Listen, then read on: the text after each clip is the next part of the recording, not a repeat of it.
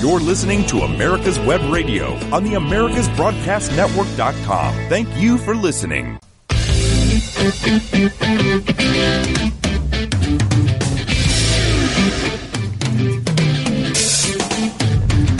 the next hour, you're listening to the Classic Auto Mall podcast, broadcast from the Classic Auto Mall studio in Morgantown, Pennsylvania.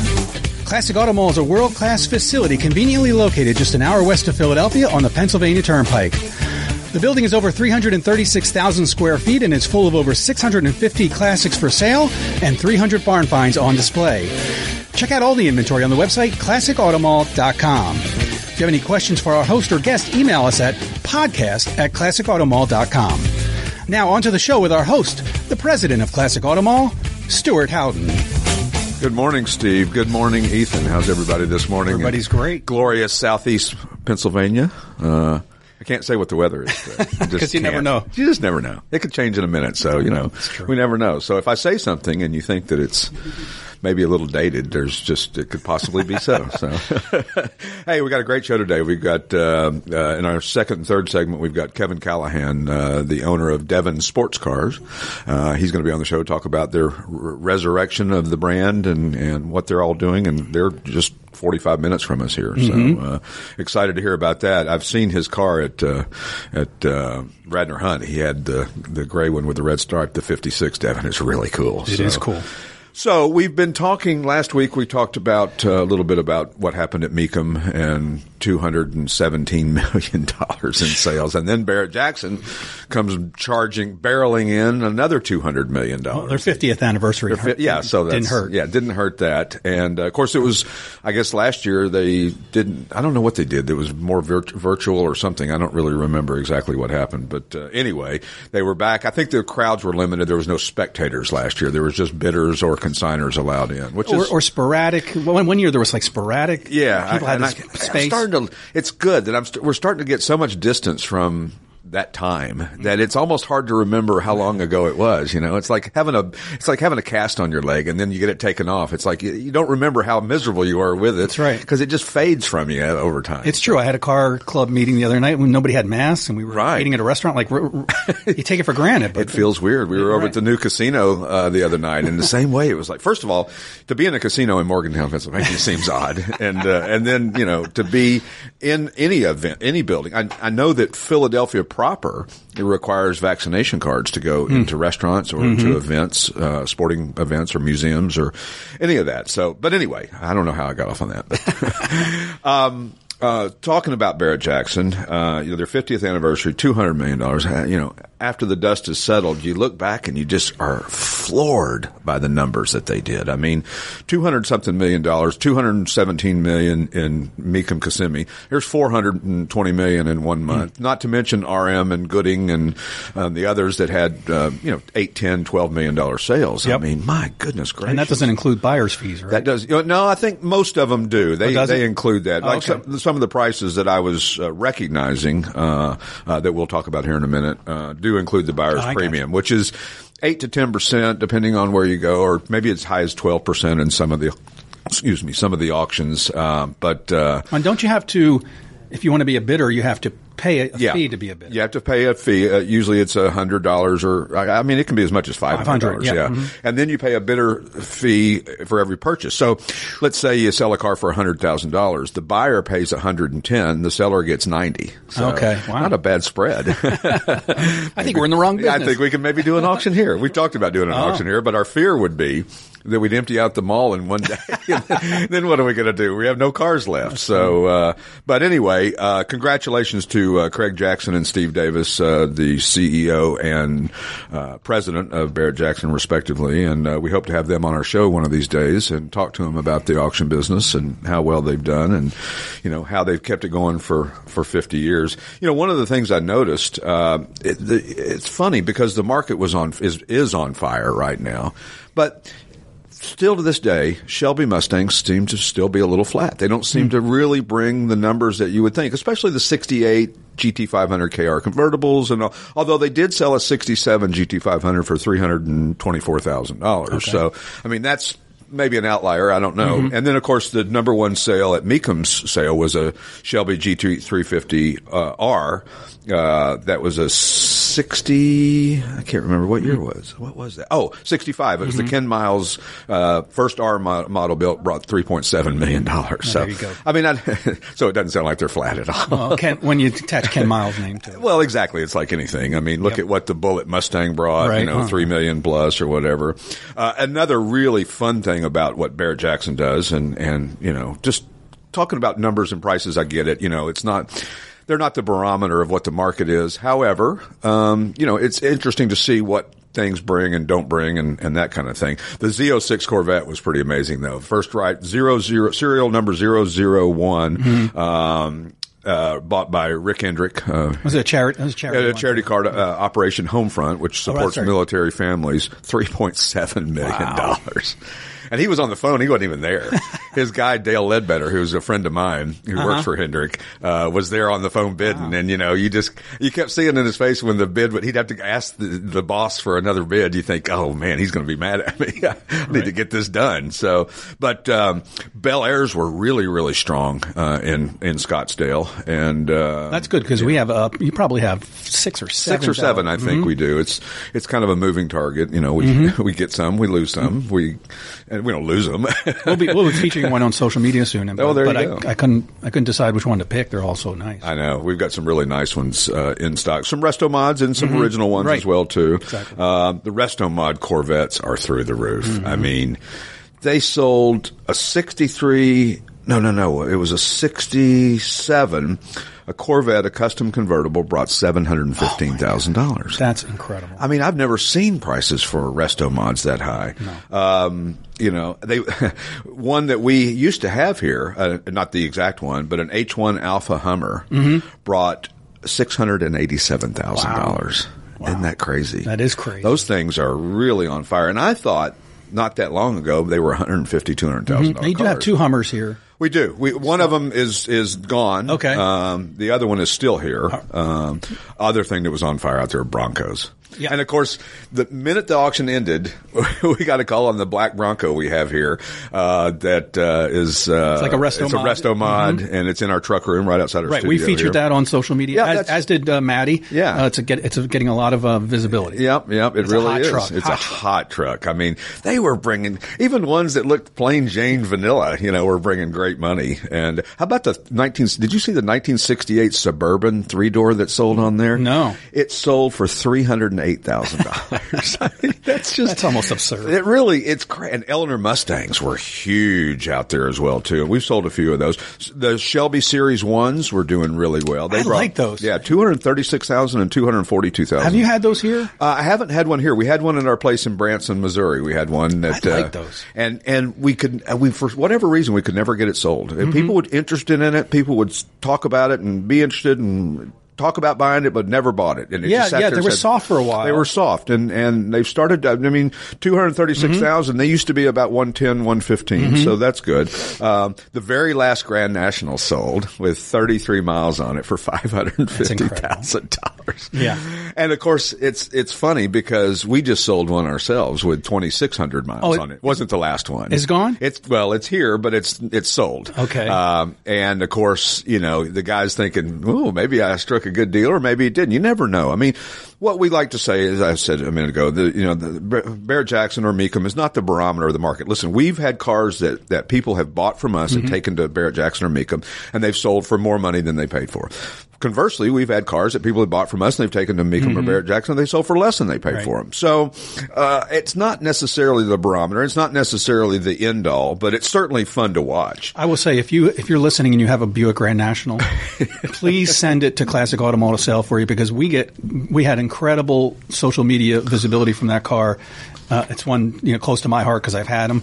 And, so we need more. If you sold that 2600 one, we need more. We need more, so bring more. How about the Maybelline 58 Lincoln Continental brought $808,000 and a Gold Dust 1962 Lincoln Continental $715,000. A 70 Hemi Superbird $990,000. That's on par with. Well, It is, but it didn't. I mean, I don't think I've ever seen them bring quite that much money before. I think that the most I'd ever seen one maybe was $500 or $600, and I may be wrong about that, but I just always feel like they're $1 million cars. I do too, but like those, well, the Hemi Cudas convertibles were certainly, that one was 3-point-something million, and then, but what was amazing was that how many cars they sold that were over $200,000. And it becomes almost commonplace when you're watching these auctions to see a $200,000 car sale. Yet, that's a lot of money. Yeah. That's a serious amount of money. Your net worth has to be pretty darn high to raise your hand to buy a $200,000 toy. You're right. Out of pocket. Out of pocket, yeah. Because I don't think, well, they are financing more. We're seeing it more here, is that people are financing because money's cheap right now. So, right. And a lot of guys, we get guys who finance who could write a check for the car without question. That apparently is the way to go. Yeah. Borrow cheap. Borrow cheap and, keep your money in the bank. Yeah, keep your money. We can do a whole show on that. Yeah. Keep liquid, as they like to say. And so we're seeing a lot of that happen. We had a guy who got kind of ticked off at one of the finance companies. He was not one that we deal with on a regular basis, a credit union or something that he dealt with, and he got mad at him. He just wrote a check for it. And I thought, well, why wouldn't you have just done it in the first place? But like you said, money's cheap, and they like to keep their assets, free and clear. Listen, after what we've been through in the past couple of years, I think everybody's a little bit more leery of not being, not having cash or being flush. Right. And so I certainly get it. But, the stock market keeps every day. I got to stop watching it. It keeps going down and it's driving me crazy. Don't watch that. I know. You're not supposed to. And I put that stupid app on my phone, and I wish I hadn't have done it because now I can't help myself. I have to check it. And then, of course, I think cars and real estate are a better investment right now. I think than so the stock too. market. Real estate is crazy. Try to buy a house in Florida right now. No, it's just impossible. But, even Morgantown. Oh, I've been telling you, there's not much real estate available. Nope. So anyway, the other thing that happened down at Mecum, mid-engine Corvettes were going through the roof. These new Corvettes are just breaking the bank. Grand Wagoneer, one sold for $154,000, one sold for $107,000. Those weren't resto mods. They were back to original or stock. So really, really interesting to watch all that and see what was happening in the market. The other thing is that one of my favorite cars, a 79 Pontiac Trans Am, sold. It was in Nocturne Blue, 400, not the 403 Oldsmobile engine with a 4-speed, Borg Warner, 38 original miles, $118,000. Wow. Yeah, somebody tucked one of those away. Yeah, they did. That's amazing. And is that a wise thing to do? That's going to be a whole nother show that we're going to talk about tucking things away and what did or didn't happen. 78 Corvettes come to mind, or 76 Cadillac Eldorado convertibles that everybody, the last convertible. And what's this going to be worth in 10, 15 years? And the 78 Corvette, what's it going to be worth? And there for a while, they weren't worth a lot. They've started to come of age a little bit, but certainly not, what they used to be. And we want to do a whole show on how to, if you're going to buy a car and store it, not intend on driving it, what do you need to do? Yeah. Because it's not good for a car necessarily to sit that long. No. A car with 33 miles like the Grand National, it's going to have seal issues if you want to drive it. Absolutely. That's a museum Absolutely. piece. By the way, a shout out to Pat Travers, our theme music. The Pat Travers Band is our theme music that we're using. Offbeat Ride is the name of the song off the Putting It Straight album from 1977. When we return, we're going to have our guest, Kevin Callahan, the owner of Devon Sports Cars, in the studio here with us, and we'll talk about the resurrection of Devon. See you then. Hey folks, this is Victor with the On Point with Victor show. Make sure you listen every Tuesday 1 to 2, only right here on America's Web Radio, the On Point with Victor show. Remember folks, I'm not angry, I'm just right. And you can find out why every Tuesday from 1 to 2, the On Point with Victor show, only right here on America's Web Radio. It's a museum, it's a showroom, it's an experience. The Classic Auto Mall in Morgantown, Pennsylvania is 336,000 square feet of rare, custom, and specialty automobiles on display and on consignment. From the earliest production cars to modern exotics, Classic Auto Mall is a feast for the eyes and the memories. Stroll through time in any season in this climate-controlled facility that you simply have to see to believe. Admission is free. Just remember to bring comfortable shoes. You're listening to America's Web Radio on the AmericasBroadcastNetwork.com. Thank you for listening. And we are back with the Classic Auto Mall podcast from the downtown Morgantown studio. It's the only studio we have, so it wouldn't be like we had multiple studios spread out throughout the country. We just have one. But you know what's interesting that we were just talking about a minute ago is how many automotive-related businesses and companies and events happen right here in Southeast Pennsylvania. It's amazing. One of those companies that's here is the Resurrection of Devon Sports Cars. And Kevin Callahan, an engineer and a lifelong classic car guy, resurrected the brand, and he's our guest today. And welcome. Glad to have you here, Kevin. Good morning. Yeah. Great to be at this facility. Yeah, it's nice to have you here. I saw one of your cars at when we were at Radnor Hunt. That's your kind of your driver, isn't it? Yeah, you saw my silver Devon, which basically a Triumph TR3. Right. Yeah, the Radnor Hunt. What a great event that was. Oh, my gosh. I beautiful love that. day. Right in our backyard, Yep. too. How cool is that? It's as good as the Amelia. It's as good as Pebble Beach, in my opinion. I mean, it's just a beautiful countryside out there. It's just amazing. So how's the response been to the Resurrection of Devon? Really, really good. There's a community out there. He made over 3,000 bodies Wow. of cars. So there's a community out there that hasn't not been supported since Bill Devon started producing these cars and stuff. So amazing how many people have bought bodies and parts of cars and stuff, or how many people have gotten into offs racing. Mm-hmm. So the first couple of years here, I've been supplying front ends, fenders. Sure. Say a group had a body, but they lost the door because the dad had moved 3 times. Now they have a source to go to Right. buy the doors and complete the cars. So it's been a real good opportunity for me to support the community that's out there and grow the brand. So kind of a hobby turned into a business for you, or? Yes, my side hustle, let's put it that way. Yeah, I have a real 9-to-5 job, Yep. and this just started, and I'm looking forward to doing more and more Sure. of this as it goes on. Well, and Devons were produced from starting in what, 1954? Was that when they The started? early 50s Yeah. to the mid-60s, Bill Devon produced race cars Sure. for the rural market there. Right. And they were legendary. I mean, they were fast back in the day, weren't they? They were.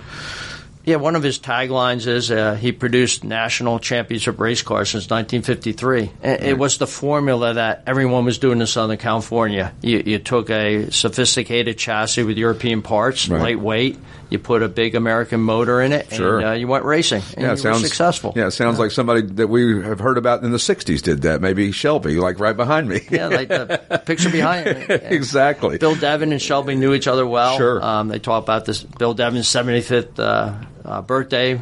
Shelby was there amongst Right. with a lot of other guys. So they traded secrets a lot. Sure. Well, I think a lot of guys did. I mean, it was competitive back then, but it probably was more communal than it is nowadays. I mean, we're kind of that way in our business. I mean, we talk about our competitors. We had a classic car dealer on the show last week. So it's, it's one of those things that, it's okay to talk about your competition. You know, it's not the end of the world. So Devon was powered by whatever you had available, or was there a recommended motor that went in them, or could you buy them with a motor, or how did that work? Well, we have 2 Bill Devon stores. Right. He made fiberglass bodies that you could buy and put on your race car. So you DIY'd in your driveway, you had a frame, and you wanted to put a nice European-style body, which was lightweight and helped you race. Sure. Then Bill Devon made 3 models of cars. He made the Devon SS, the Devon D, and the Devon C. So getting back to your question, this flagship, the Devon SS, had that Chevrolet 283 motor in it. Right. The Devon D had a Porsche motor in it. Oh, Looked really? very like a Speedster. Mm-hmm. And then when Corvair came out, he was able to make the Devon C, which was an American-made, now rear-engine car. Sure. And Devon was into cars before he created this brand of his, right? I mean, he raced cars over in Europe and.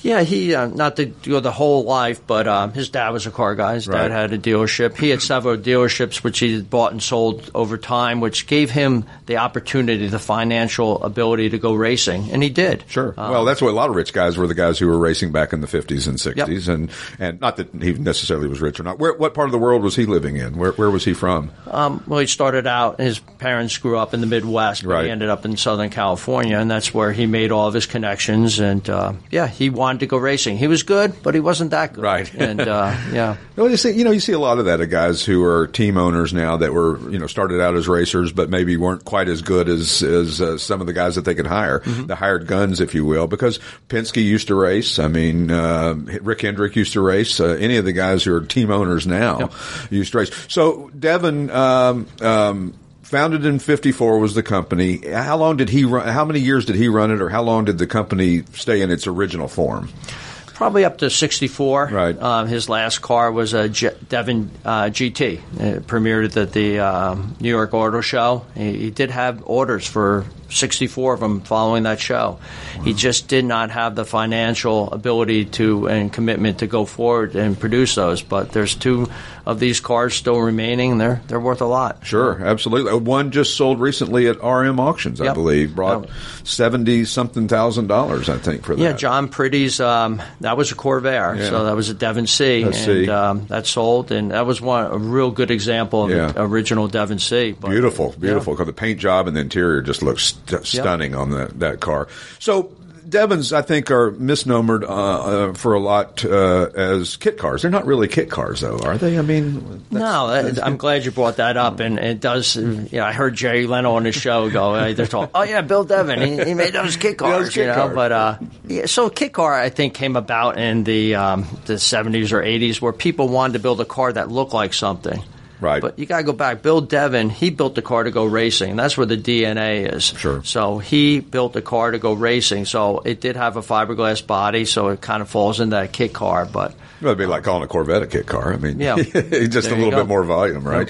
Yep. But there were street legal Devons as well, too. Did he build them just for racing, or did he build them for the street as well? For the street also. Yeah. He had a manufacturer's license. One of the fun things I get when I bought the Devon Sports Car Company, I got banker's boxes of correspondence. Wow. And the correspondence between him and the California state, and his manufacturer's license. I still have his license plate that was given to him by the state of California to manufacture cars. How cool. So when you bought the rights to Devon, did any inventory come with it? Did anything, or was it just the rights and the name and you have to go forward all on your own? No, and that's a very cool part about it. I flew out there. I had to be Barrett-Jackson one year, so I pushed my way out to California and met with the son of one of the guys who owned it. And, so it was amazing how many parts and pieces, containers full. Wow. So we looked at these containers full of jigs and the original molds and the patterns and everything. And when I bought it, one of the more fun things that came about, I told my family I was going to do it. And, I was telling my wife I'm going to buy car parts this time, not just another car. She was great about it. But my kids said, hey, we'll go out with you. So I have 2, kids, and we flew out to California. We loaded up these containers.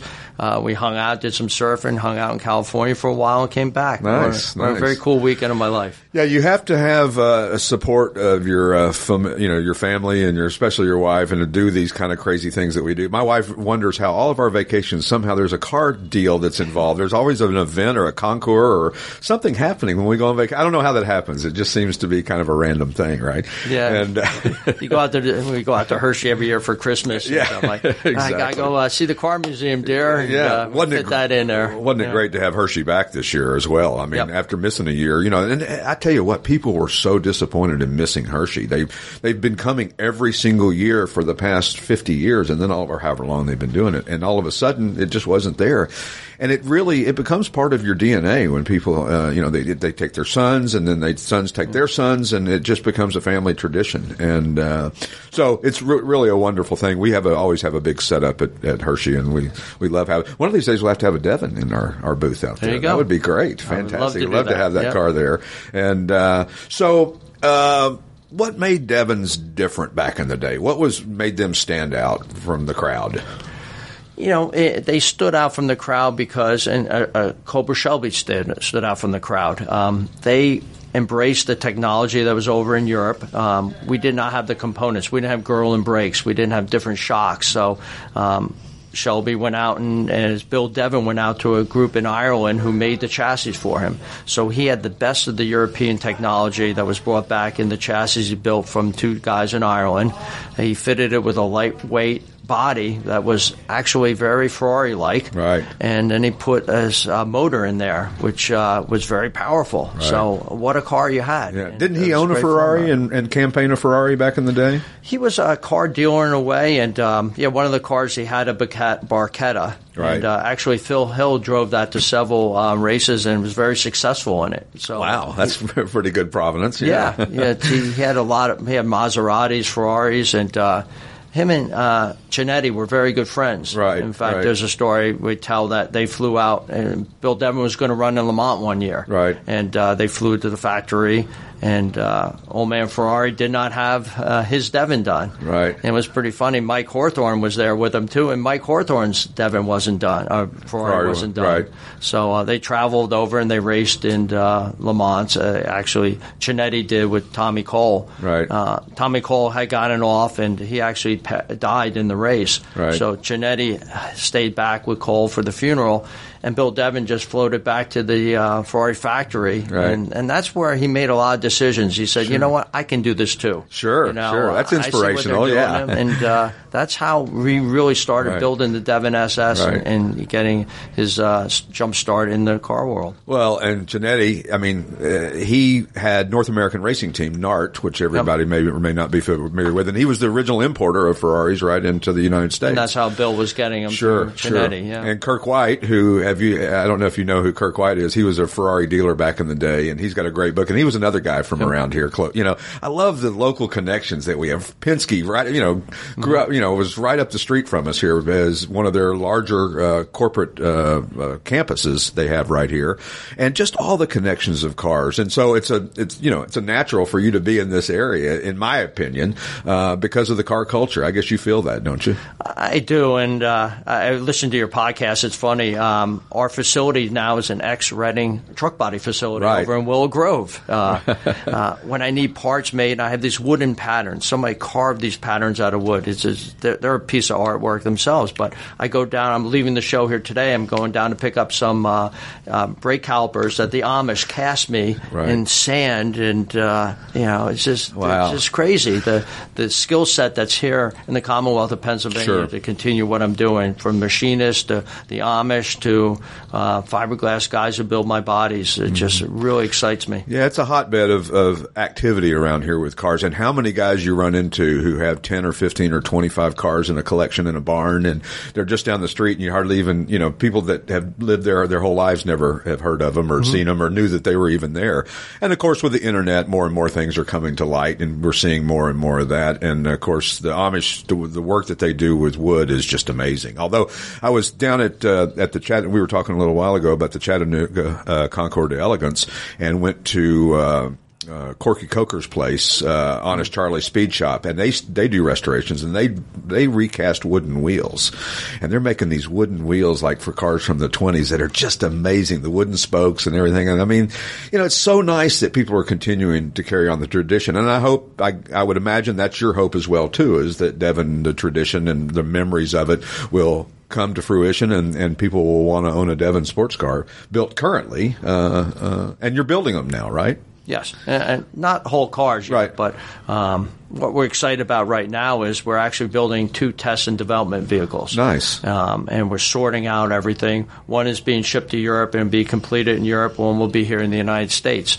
So that's going to give us a lot of insight to what Bill Devin, the story of Bill Devin really hasn't been told. Right. People go, I know Shelby. Well, Yeah. you know Shelby because you saw the movie. Right. It's not a movie about Bill Devin. But we could do one. Yeah. I mean, we got a studio or a There you start go. of a studio. Anyway, when we return, Kevin Callahan will continue our discussion with on Devin sports cars and everything automotive that we can think of in a minute. The Docs for Patient Care Foundation is your way to join the fight and become a member of an organization created by doctors for patients dedicated to fighting for your healthcare freedom and preserving the doctor-patient relationship.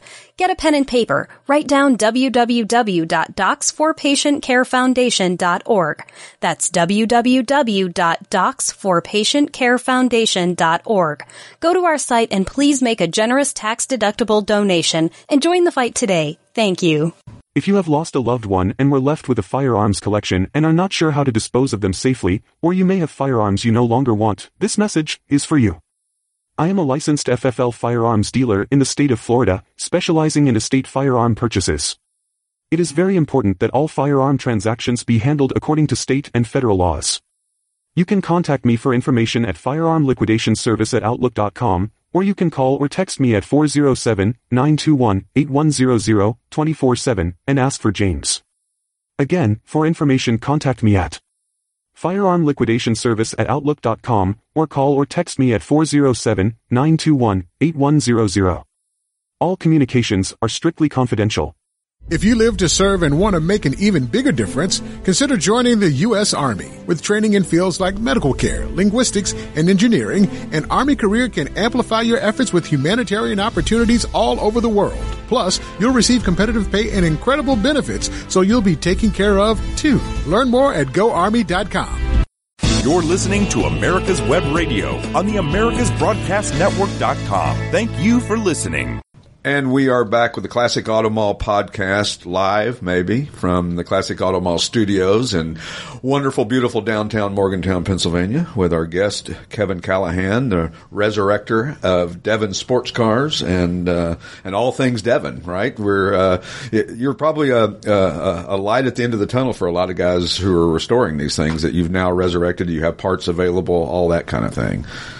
Yeah, it really helps that person who wanted to always complete their Devon. Devons sometimes were like a model airplane. Everybody bought them, but no one actually finished building them all.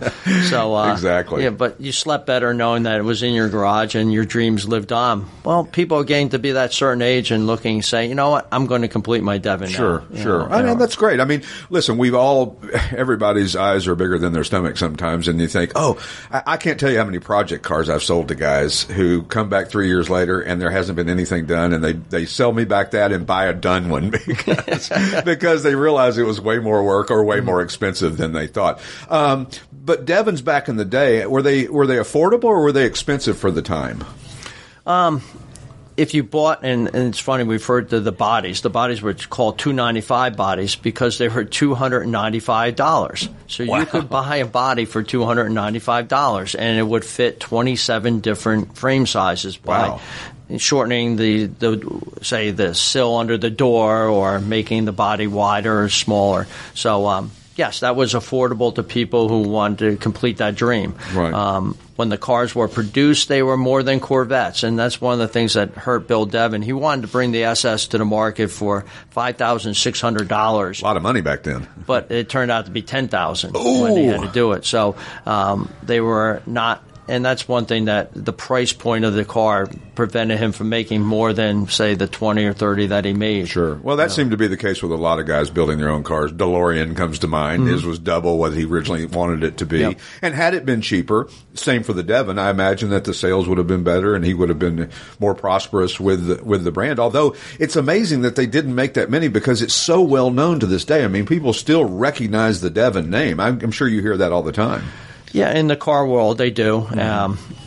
His completed cars, maybe he made over 100 manufactured cars, but we have 3,000 of these bodies out there. So there's quite a population of Devon owners, whether it's a body or a complete car. Sure. And they're bringing big money at auctions. Yeah. Like we said. And was the what kind of race history did they have? Were they lots of wins on them, or was it SCCA mostly, or mostly CCAA? Like I mentioned, I haven't yet, but the first one was in 1953. He had developed what was called a Panhard. Right. He bought 12 of these Panhard chassis, and that's the first time he actually played around with this miracle product of the 50s, fiberglass. It was like, wow, we can build now a body. We don't have to build a buck and hammer it out of metal. Right. So he built these fiberglass bodies for these Panhards, and an interesting story about Bill Devon. He was the first one to develop a belt for an overhead cam. So, and he did that on the Panhards. He figured out a way. Panhard was almost like a motorcycle motor. He had an overhead cam, and he took a belt which had teeth and actually ran the cam with that belt. Wow. He never patented, and it's gone on now. Cars all over the world use these belts. But he's credited for the guy who invented the belt. Did he design the body of the Devons, or did somebody else do that for him? The Panhard he kind of designed, but it was Jimmy Orr who dropped off a Ferrari type body car. Right. That was a Ferrari body by Sergio Schiavetti. Right. So he actually took a mold off of that one the first time. Right. So that body does follow the lines. If you're following at home and you want to Google an image of a Devon, you'll say, wow, that thing looks like a Ferrari Testarossa or maybe a Maserati 300 or 450S. So the styling influences definitely came from the Italians for that body. Sure. Did he, and I guess growing up in the Midwest, had those good Midwestern values, and then he moved to California and probably got caught up in it just like everybody else did. I mean, that was when the hot rod craze was going wild, and sports car craze as well, too. I mean... Yeah, he was, like many of them, he was coming back from the war. Yeah. And a lot of these hot rodders, when we look back on it, he worked for Douglas Aircraft, but as a Navy or whatever he was in the Navy, he was a machinist. Right. So it was during the Navy he honed his machining skills, problem-solving skills. A lot of these guys were very solution-oriented. Sure. From Ken Miles to, Shelby, they knew how to look at a problem and solve it. Mm-hmm. So you had at that time, all these guys came back from the war. They were in Southern California, and they were building cars. Right. And cars that could beat the big manufacturers in Europe. And it was a really exciting time. Did they buy the motors directly from the manufacturers? Or yes. They were able to do that back then. Yeah. One thing, Ford and Chevy, and you see that, they could produce motors. And Europeans couldn't get motors like we could in the United States at the time. Well, they still sell them. People don't maybe even realize it, but you can still buy crate motors from Chevrolet and from Ford and Chrysler and all of those. Pretty interesting that you can, although I think they just discontinued the 427 or something that they had resurrected as well. So, with a company like Devon, obviously it's a passion for you as much as anything. Where do you see it going in the future? What do you see happening? What's your vision? We want to complete these 2 test and development cars to see what we have. We're going to take them racing. We're going to see how successful they are at racing. And I think they will be based on the design, the technology, 4-wheel disc brakes, Dion tube rears, inboard brakes, all the things that were successful in a car in the 50s. And I think we're going to have a really good proof of concept that's showing that this car can compete very well. Right. And, we'll look to build frames. I have the jigs for the original frame, the body panels, we still have a lot of bodies we can pull off of those molds, and whether we do a DIY or complete car, we're not there yet. Sure. But I can see it's working for, say, Jaguar. They have a continuation car. Yeah. A lot of these manufacturers are doing it now. So, can we produce a continuation car of the Devon SS, which is his flagship? I think that would be really well received by people. I do too. It's a beautiful design, and especially like the one that you drive. I was just noting, if you go on their website, which is your website is devonsportscars.com, I think. You almost have it, Devon Sports Cars, and maybe LLC at the end. That's. I think it is. Yeah. You can Google it and find it, and that's just that gray one with the red stripe is just absolutely stunning. I would think that car. I imagine you get offers on that car all the time. Everybody probably wants to buy it from you, I would imagine. It's great, and I judge my car shows on how much voice I have left when I come home from them. Have I been talking all day? And I realize I just talked the whole day. And guys come up to me and say, like, man, everybody's just hanging out around your car. And I go, well, it's something they haven't seen before. It catches their eyes. You and I probably grew up watching Speed Racer. So absolutely. My eyes are focused to a car that looks like that, So, when I go home not being able to speak, it was a good car show. It was a good day, wasn't it? So, and who's going to be doing the driving during these racing times? Will that be you, or will you hire a young gun to do that? Hot foot, we call him. I can't give up too many, but hopefully we're taking a car to the Goodwood Revival, we're going to have a hot shoe in there. I'm in. So, I can't name the name of the driver we're working on right now, but it will be well represented. That's fantastic. Yeah. Goodwood is on my bucket list, so if you have an extra slot over there, just let me know. I'll be glad to fill in. I keep threatening to go there, and Monaco, and where else do I want to go? There's 4 or 5 different places that I haven't ever been that I need to go one of these days. And Goodwood, have you been to Goodwood? I have not. Oh man, it's trying to get my 50s outfit together so I can head over there and tell the listeners it's kind of interesting. You have to go in period clothes. Absolutely. Yeah. Why not? It's like going to the Kentucky Derby. If your wife doesn't have a big hat, then you're not doing it right. Yep. So as far as if people want more information about buying a Devon or buying parts or any of that, they can obviously go to the website. They can reach out to you directly. Mm-hmm. And do you anticipate? Where do you see it in 10 years from now? Do you think that one of the sons of yours, will they take over the business someday, do you think? Do they have the passion for it that you do? So a couple questions there. Yeah. So, follow us. We do have a newsletter we send out, so jump on the website and sign up for a newsletter. My sons do not have the passion, but going back to this Commonwealth of Pennsylvania story, when I was putting the deal together to purchase Devon, there was a guy named Craig Jones.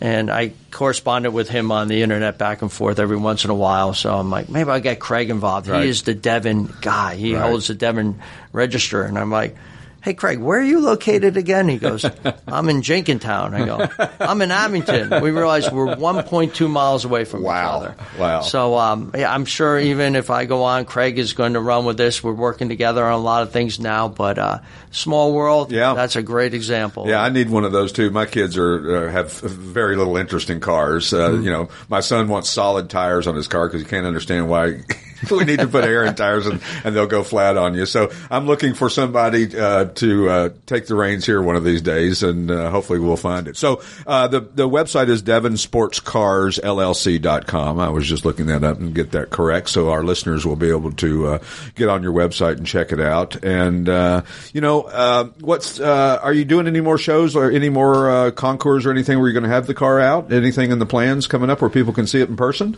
I haven't looked at the whole schedule, but one of them I'll definitely do. I know you're at that. It's the Coltsville Grand Prix. I love that event. Is, I went last year as just to see what it was all about. So I'm looking forward to doing a couple laps around the town there and showing the car. How fun is that? I mean, it's funny. The first time I went was about 3 or 4 years ago, and I was blown away. It was just really well done. And, there's so many great, like we said, car events around here. The hill climb that they have up in Reading is amazing, where they go up to the pagoda. That's an amazing racing event. They used to do a hill climb in Hershey, but I think a couple of years ago they stopped doing it, and I'm not sure if they're going to continue or not. It was in conjunction with the Concours d'Elegance, which the Riches put on, and they didn't do one even before COVID, and then they haven't done one since, so I'm not sure if it's coming back or not. But certainly, what a great way to show off a car, especially a racing car, at a race. Or, and they're not, the Coachville Grand Prix is not technically a race, but you can go as fast as you want, right? I mean, it's, Just follow the leader, but you get the experience, and the cars come around the corner and people hear the sounds, and it's kind of like how racing was. Sure. I mean, the crowds that turn out for that event are amazing. It's really well attended. I'd like to see more of these Coachville Grand Prix type events because it's an opportunity for people to experience cars that they've never seen before, maybe in an environment that they've never seen them in. So please don't forget to check out Kevin's website. If you have any questions for him, I'm sure you can email him on the site and sign up for his newsletter, and sign up for our newsletter as well too, and you'll learn everything about cars that maybe we'll get to sell at Devon one of these days. So yeah, it'd be great to get one in there. We'd love to do that, and we will be back in just a few minutes. And thanks again, Kevin, for being on the show. Okay. Hi, this is Steve Rinaldo, host of the Classic Car Show on America's Web Radio. Just talking to you about antique car insurance. I think that if you're looking for the best coverage for your classic car, consider J.C. Taylor Insurance. They've been my insurer for years in this hobby and have the top rating of all of the insurance companies in the hobby. When you get ready for insurance, call J.C. Taylor or visit jctaylor.com on the internet. If you have lost a loved one and were left with a firearms collection and are not sure how to dispose of them safely, or you may have firearms you no longer want, this message is for you. I am a licensed FFL firearms dealer in the state of Florida, specializing in estate firearm purchases. It is very important that all firearm transactions be handled according to state and federal laws. You can contact me for information at firearmliquidationservice@outlook.com, or you can call or text me at 407-921-8100, 24/7, and ask for James. Again, for information contact me at firearmliquidationservice@outlook.com, or call or text me at 407-921-8100. All communications are strictly confidential. It's a museum, it's a showroom, it's an experience. The Classic Auto Mall in Morgantown, Pennsylvania is 336,000 square feet of rare, custom, and specialty automobiles on display and on consignment. From the earliest production cars to modern exotics, Classic Auto Mall is a feast for the eyes and the memories. Stroll through time in any season in this climate-controlled facility that you simply have to see to believe. Admission is free. Just remember to bring comfortable shoes. You're listening to America's Web Radio on the AmericasBroadcastNetwork.com. Thank you for listening. And we are back with the Classic Auto Mall podcast from the Classic Auto Mall studios in Morgantown, Pennsylvania.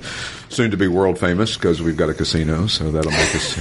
What a great guest. And I love the passion for people that are resurrecting brands like Devin, and it's just so cool to see. And I wish him all the success in the world. What a really neat guy, and the passion that he has for being an engineer, all those checks all the right boxes, and loves to talk about cars, and that's what makes this hobby go around. I mean, you go to these car shows and you see people talking about their car all day long, and he just happens to be, to own the manufacturer, be like Mr. Louis Chevrolet out there. I first heard of Devin when I went to Abington to buy something off of Craigslist or something for my wife, whatever. Right. And the guy's cleaning out his garage, and he said he's restoring a Devin. I had no idea. Never heard of it. Yeah. And it just happened to be in Abington. It has nothing to do with these guys other than the car itself. Right. I mean, I'm fascinated by obscure brands. Yeah, me too. I love that kind of stuff, the orphan brands. Yeah, orphan brands. Yeah, obscure. That we see, and obscure. So, one of our features that we do is called Four on the Floor, and it's a trivia contest. I hope this car is still here, by the way,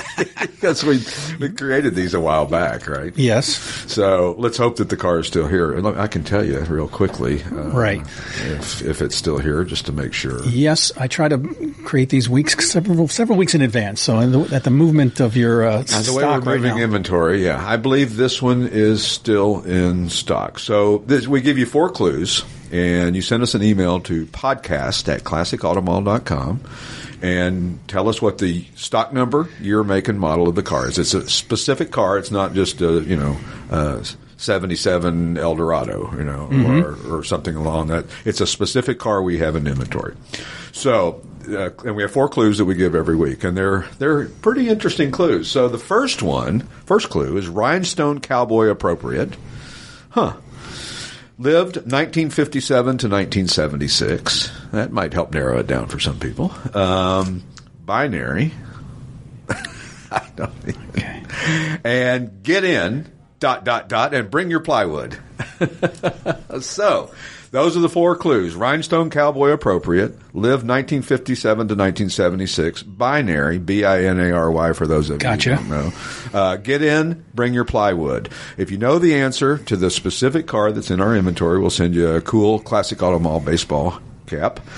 Email us at podcast@classicautomall.com. Or if you're just interested in the car or something with Classic Auto Mall in general, info@classicautomall.com will get you to us, and we'll, if you have a car for sale or if you're interested in buying a car that you've seen on our website or something along those lines. And the sales, of course, we recorded last week, so we're actually a week, I don't know where we are. I think we're a week behind. Week later. A week later. So this is 2 weeks of sales of where we've sold cars to in the past 2 weeks. And it's another long list, so I'll do my marathon reading and hope it's not too boring for you. So we've sold cars in the past 2 weeks to Orlando, Florida, Shama, Colorado, New Brandenburg, Germany, Chester Springs, Pennsylvania, Unionville, Connecticut, Warrington, Pennsylvania, Bloomfield, Connecticut, Frisco, Texas, Marqueux, France, Orrville, Ohio, Dover, Pennsylvania, Naples, Florida, King of Prussia, Pennsylvania, Staten Island, New York, Maxar, Malta. I'd like to go to Malta. Broken Arrow, Oklahoma, Elverson, Pennsylvania, Millstone Township, New Jersey, Riverside, California, Hamburg, Pennsylvania, Palo Cedro, California. I'm sure I'm butchering some of these. Middletown, Pennsylvania, San Francisco, California, Ojai, California, Dawsonville, Georgia. Awesome Bill from Dawsonville is from Dawsonville, Georgia. Windsor, Pennsylvania, Seabright, New Jersey, Richmond, Kentucky, Dewshore, Pennsylvania, Little Egg Harbor, New Jersey, Boone, Iowa, Deer Trail, Colorado, Kingsville, Maryland, Paso Robles, California. I'm sure I was wrong on that too. Austin, Texas, Laredo, Texas, Eureka, Montana, Chester Springs again, Pennsylvania, Webster, Wisconsin, Lancaster, Pennsylvania, Atco, New Jersey, Belton, Texas, Faribault, Minnesota. So that's where we've sold cars to in the past 2 weeks. It's amazing. Some of them are 5 miles down the road and then across the world. Yeah, I know. It's bizarre how that kind of works out, isn't it? So we were talking about pricing on cars and all that. One thing I failed to mention, and I've been meaning to talk about it, Worldwide Group, which is a group based in Auburn, Indiana, is an auction house. They sold, get this, a Duesenberg Model J engine. So the Duesenberg Model J is the top of the line Duesenberg, and those are the J models were the sports car of the day. They were big, they were fast, they were cool, and they bring crazy money nowadays. The engine from a Model J brought $775,000 Wow. at auction. I mean, that's just the engine. They are a work of art. If you've never seen a Duesenberg engine, they're big and long and beautiful and just amazing, amazing car. Speaking of cars, some of the new consignments that we've consigned lately, a 56 Chevrolet 210 two-door sedan. Oh, well, that sounds like, what is that? What? Mm-hmm. Well, it's got 15,000 original miles. Really? Yeah, yeah. It's got the old reliable Blue Flame 6, 235 cubic inch Blue Flame 6, a 3-speed manual transmission on the column, which people are very confused by. Right. You get somebody in the car with a column shift, and they're like, what do you do with this? 3 on the tree, right? 3 on the tree is what they used to call it. And it's basically just the same pattern as an H pattern. Okay. It's just on the column. I've never driven one, actually. You've never? Now, Steve, we have to rectify that. So I've driven a Volkswagen Beetle that was a stick shift that you didn't have a clutch. An auto stick. Okay, auto stick, right. Yeah. That's about the most exotic shifter I've ever used. Well, I just bought a car with a manual transmission. Did you? Yeah, 6-speed manual transmission. You want to tell us what it is? Well, it's a new to me car. It's a 2006 Porsche. Nice. Carrera. Okay. S. Cabriolet. Okay. 6-speed. Nice. In a beautiful blue. And of course, I can't get it delivered because of the stupid weather. It's been raining here for 3 days. And thank goodness it wasn't 10 degrees colder. Or as one of my friends and I were walking to a bar one night from somewhere else, and his wife said, if it was colder out and raining, it'd probably be snowing. I said, well, yeah. That's true. That could be possibly true. Or you could do like one of my friend's wives called him one time and said, honey, I am exhausted. Do I really have to wait till 2 a.m. to set my clock back? Some of the other interesting inventory we've gotten in, a 76 AMC Gremlin. Okay. Yeah, you don't see those very often. You hear about the Pacers a lot. Right. And we have a Pinto as well, too. So we've got 2 of the least favorite cars. Dave Freiberger's working on a Gremlin right now. So it's kind of reemerged. Reemerged. The Gremlin is pretty cool. It's a rebuilt engine and transmission, 258 cubic inch, inline 6, 95 horsepower. Mm-hmm. Room. But lots of room for a crate engine. Oh, sure. Yeah, you got plenty of room in there. Mm-hmm. And they're kind of a cool looking car. If you it's like I always say about like late 70s and 80s Corvettes. I kind of overlook them because they weren't that powerful. But then when I read the description that my writer writes about them, I'm like, you know what? That's not a bad looking car. If you get past the part that you had in your head that it was never very powerful and only had 190 horsepower or whatever. Another neat car, 68 Dodge Dart GT convertible. Really a cool car. 383, 727 torque flight transmission. It's in metallic green. Really a beautiful car. And then we got a really unusual car in, a 36 Cord 810 Westchester sedan. Those were, original front wheel drive cars, probably the first front wheel drive car. A Lycoming 288 cubic inch V8, and Lycoming I think was made in Williamsport or that area over there, Williamsport or Lock Haven. Mm-hmm. And Select Shift semi-automatic. I don't really know what that means exactly, but you probably do since you've driven those exotic shifters. Right. And then and it was labeled at the time the most striking and innovative car of its time. So that was kind of its tag. They all say that. Yeah, of course they did. And then of course the aforementioned Pinto that we have in. Yes. That was a dealer demo car. It's the 2.8 liter 90 horsepower V6. So the bright red one, right? Yeah. So it's Do you know that I would imagine that you could probably take a Pinto or a Gremlin or a Pacer, any of those 3, and you could probably – I'm not leaning into my mic very well. Sorry, I'm over here just leaning back like I'm – I feel like your voice carries, no? Okay. So the engineer says lean in, lean in. He says lean in, you lean in, by golly. You don't want – he can really make us sound bad. So the Pinto is interesting because I would imagine that if you took a Pinto or a Gremlin or a Pacer and went to the gas station, you'd gather a crowd. Mm-hmm. Maybe more so than if you drove up in a new Bentley or something. It's true. It's funny when you drive, I used to drive only classic cars. I'd just drive something off the lot. Mm-hmm. And every time you go to the gas station, people would come to you. Mm-hmm. And then other times I'd just I drive my pickup truck or something, and nobody would come up to you at the gas station. You're like, well, wait a minute. Why aren't people coming up to me? Well, they're not coming up to you because it wasn't you. Right. It was the car. They were coming to talk about the car. Exactly. So, hey, I learn these things as I get older and why I look so good in a dark bar and other things like that. Can I tell you a funny story? One time I was, I had air shocks on my Trans Am right before I got rid of it. And I was filling up air, and there was a guy standing behind. I thought, this guy likes my car. He's, I was at a gas station with the air, right, and he's standing there, and I'm filling up my shocks. It turns out he was just waiting for the air thing. Right. He didn't want to talk about my car. I thought I was so cool, with my jacking up my Trans Am.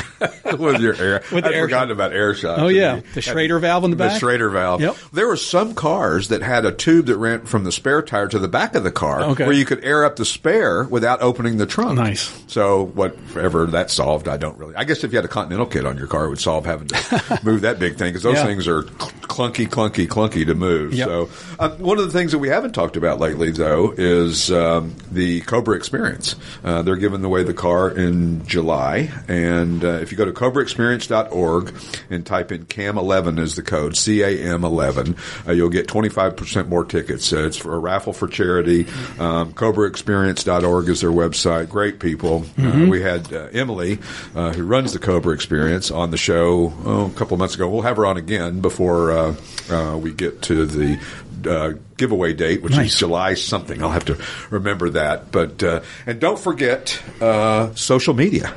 We've got all kinds of cool things happening on TalkTick and TalkTick. I did that on purpose. TikTok. Yeah, TikTok is really blowing up the Grand National, like I said, because they're in the news right now. Sure, got a lot of just went viral for some reason. I don't know why, but check us out. We're having a good time, and we have a new person coming on board starting today. Oh, right. I forgot all about that. Who's going to be all over social media? Yeah, that's Alyssa Bainbridge. She is the reigning Miss Berks County, former Miss Philadelphia, Miss Berks County from 2021 and beyond, I guess. She does a fantastic job, and we're excited to bring her on. We're really becoming uptown around here. Yeah. Right?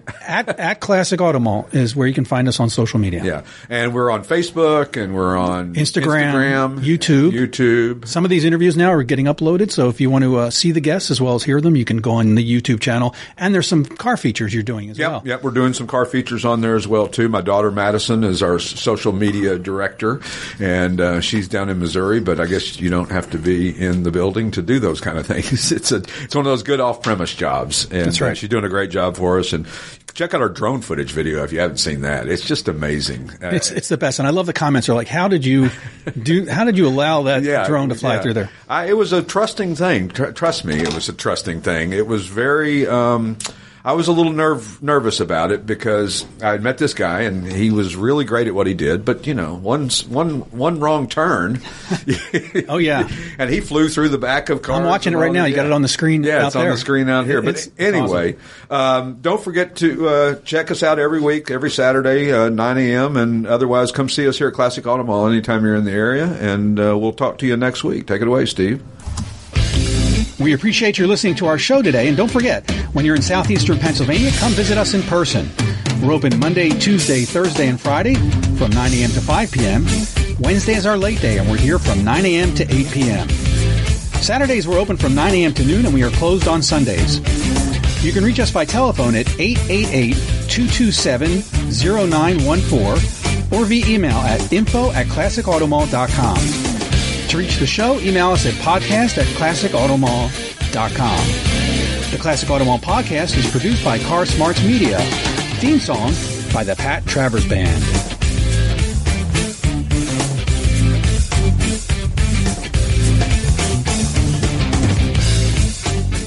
You're listening to America's Web Radio on the AmericasBroadcastNetwork.com. Thank you for listening.